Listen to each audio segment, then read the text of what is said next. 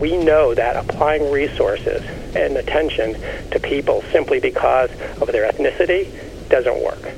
Welcome to Foreign Policy. I'm Sharon Weinberger, FP's executive editor for news, and you're listening to the ER. Joining me in our Washington studio is FP editorial fellow Martin de Bourmont.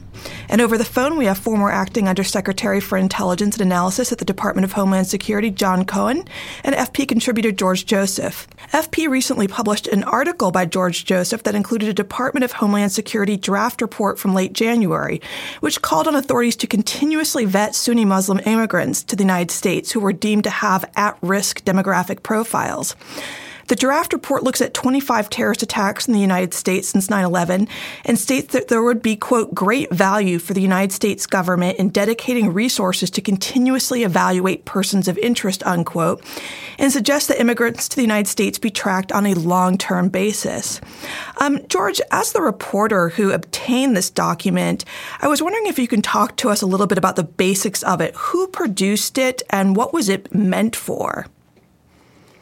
So the document was an early draft document produced by the Customs and Border Intelligence, and it was produced at the request of Commissioner McClellan to conduct such a study. The basic gist of the document is that in the department's efforts to improve its vetting procedures, which refer to the monitoring and analysis of risks posed by travelers to the United States and longer-term visitors or residents, they conducted an analysis which sought to mean common demographic characteristics involved in terrorist attacks. What was surprising about the report, however, was that the incidents examined for the report were solely confined to incidents involving Sunni Muslim perpetrators, and 25 of them. We're not really sure how the methodology for the selection of the 25 incidents was done. But unsurprisingly, they concluded that young Sunni Muslim men from a wide variety of backgrounds and with a wide variety of immigration statuses were involved in these incidents. So sort of seen by outside observers as a case of a dog chasing its own tail, methodologically speaking. Got it. And of course, this comes right on the heels of another rather controversial study that was joint by the Department of Homeland Security and Justice Department that was released on January 16th, which claimed that 3 out of every 4 individuals convicted of international terrorism or terrorism-related offenses were immigrants. And of course, that study as well came under a lot of criticism. Do you think or do you know that this report, the one that was leaked and that you wrote about, is it linked to that January 16th report, or was it part of sort of a broader push that was going on within government? We don't know about a specific link, but from what sources within the department and former sources have said is that it clearly seems to be part of a broader politicized trend of stoking fears of immigrants and Muslim immigrants in particular.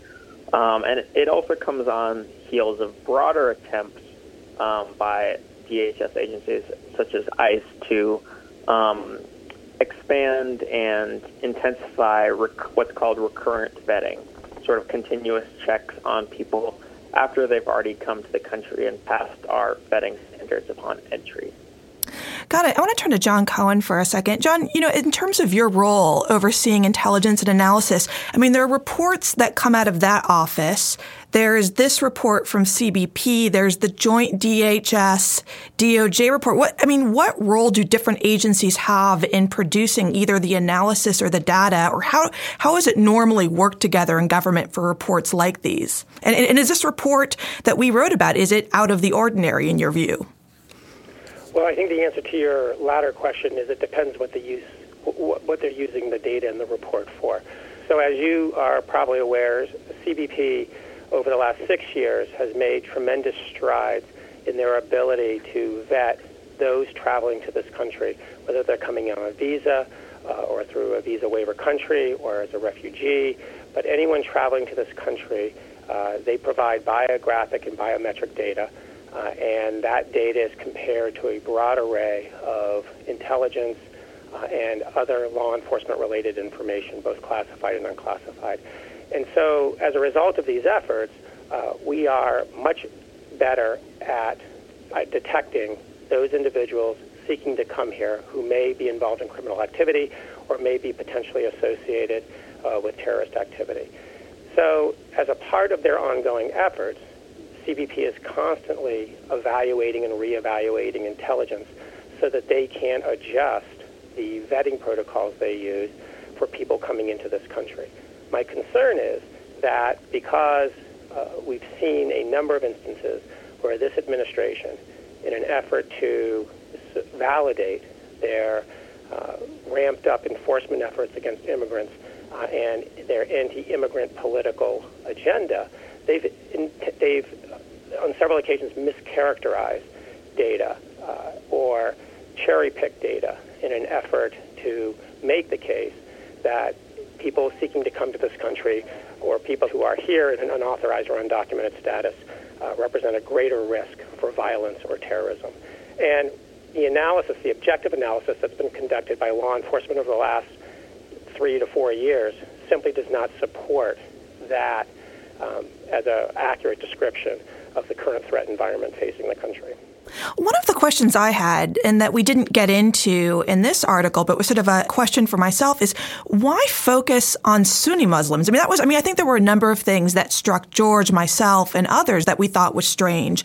And that was one of them. Is Sunni Muslims just a way of characterizing post-ISIS and al-Qaeda inspired people? Why divide between Shia and Sunni Muslim terrorist attacks? It just seems like an odd division.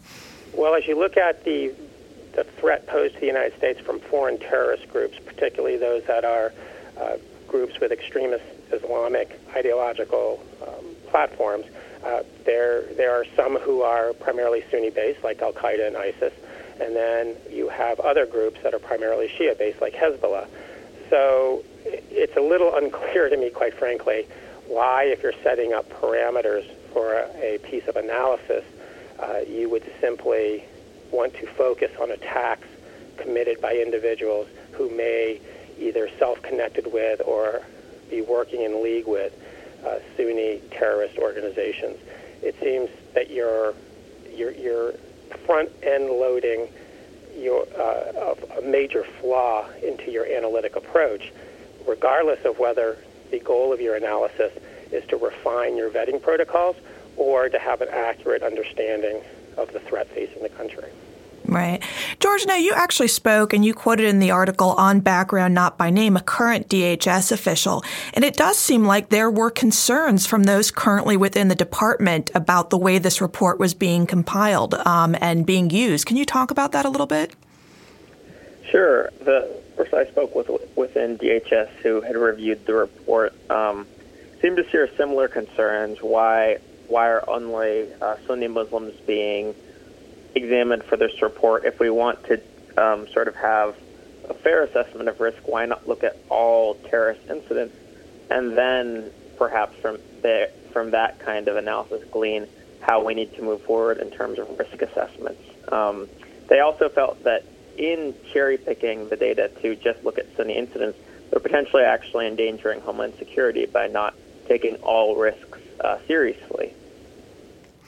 Right. And the other thing that was so striking for me about this report, as opposed to perhaps some of the other things that have come out, was that it would apply to people, green card holders, others, permanent residency in the United States.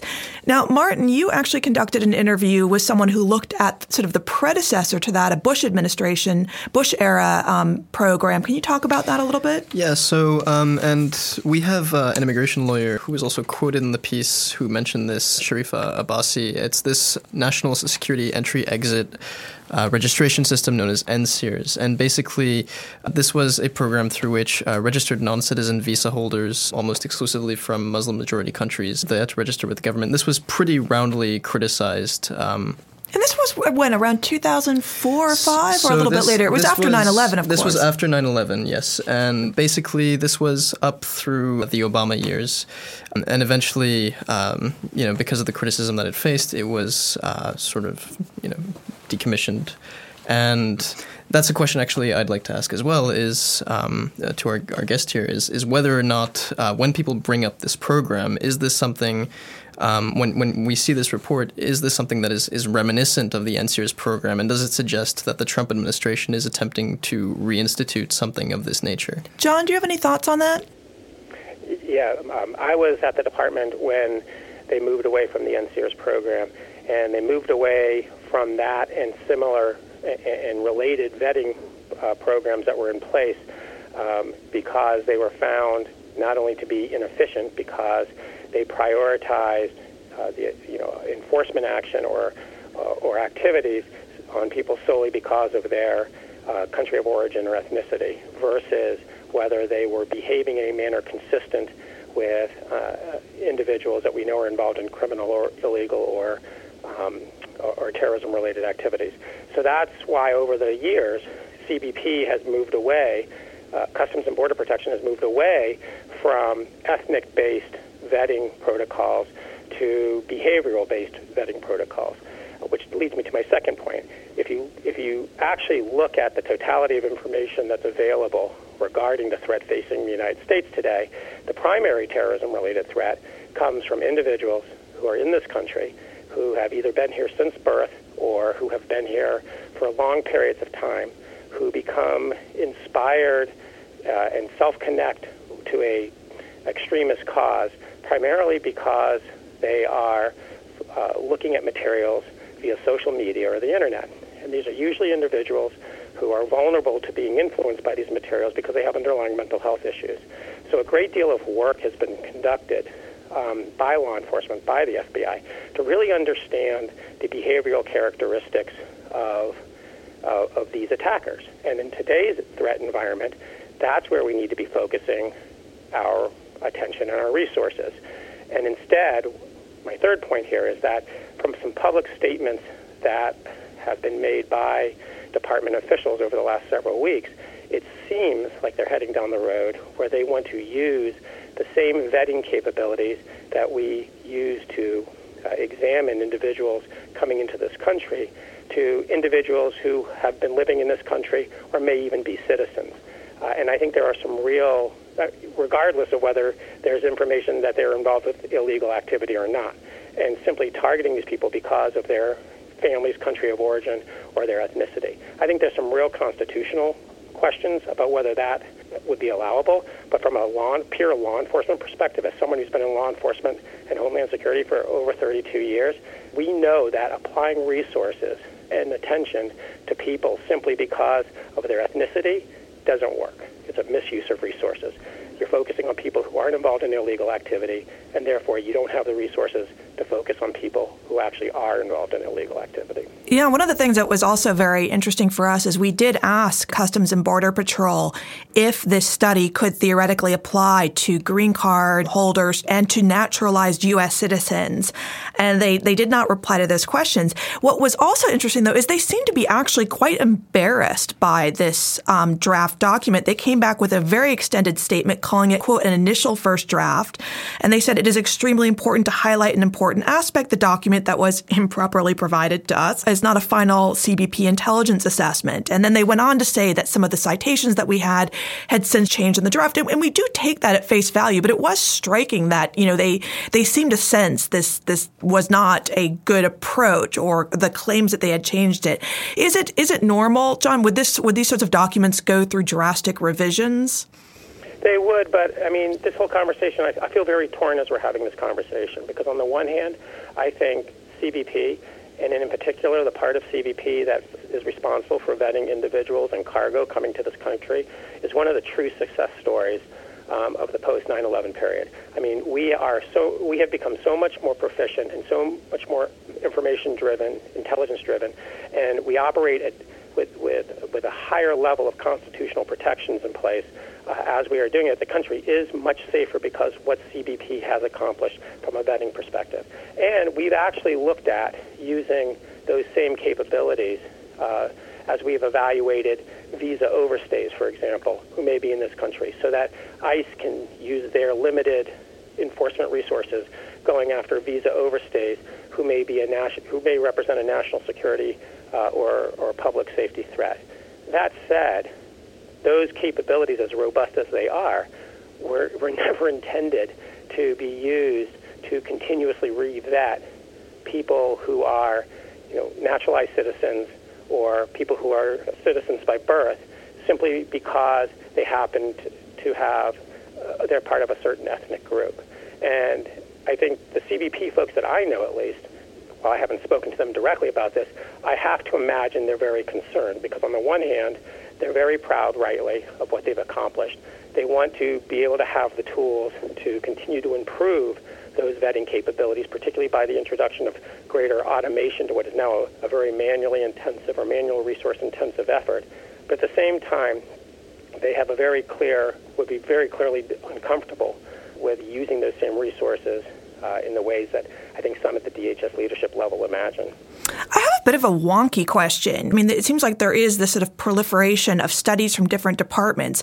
What would be the role of a study that comes out of DHS intelligence and analysis versus CBP versus DOJ? Like, what would normally be the different functions of what these agencies would study for reports like these? Well, that's actually a really good question. So from an intelligence and analysis perspective, an intelligence analysis would work with ICE, other DHS components, perhaps even state and local law enforcement, as well as the intelligence community. Their primary focus would be to take a step back and look at the threat, for example. What is the threat facing the United States? And that's why you've seen a number of recent intelligence and analysis reports that have talked about the threat of, as they've called it, lone wolf or homegrown violent extremists, even at the same time where, from a political discourse perspective, there's a real emphasis from the White House focusing on, Islamic threats that are related to Islam. So you would see, there's also the INA type reports.